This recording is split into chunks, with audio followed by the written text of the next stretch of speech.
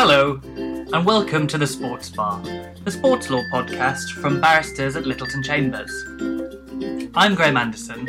And I'm Jamie Suskind.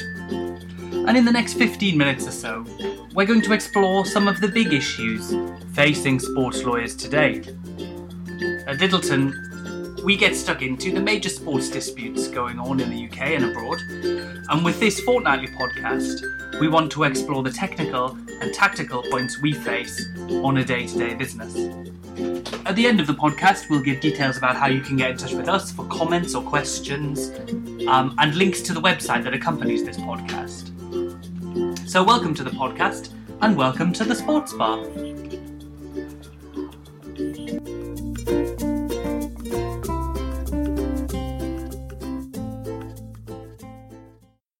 As we get closer to the Rio Olympics next year, it's unsurprising that we're seeing a number of disputes relating to selection for those sorts of events or for the funding programs that lead up to them. These disputes usually involve a sports person bringing an appeal against a decision of a sports governing body not to select them. And obviously these sorts of decisions can have enormous consequences for athletes.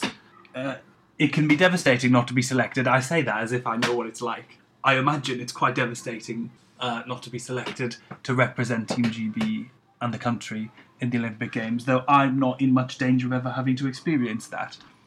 I have experienced it, however, from a legal perspective, and I've represented a number of athletes now who have tried to bring challenges to the decisions not to select them, although they've actually been for funding rather than the actual events themselves, though the legal principles that apply, which we'll discuss in a short while, tend to be the same.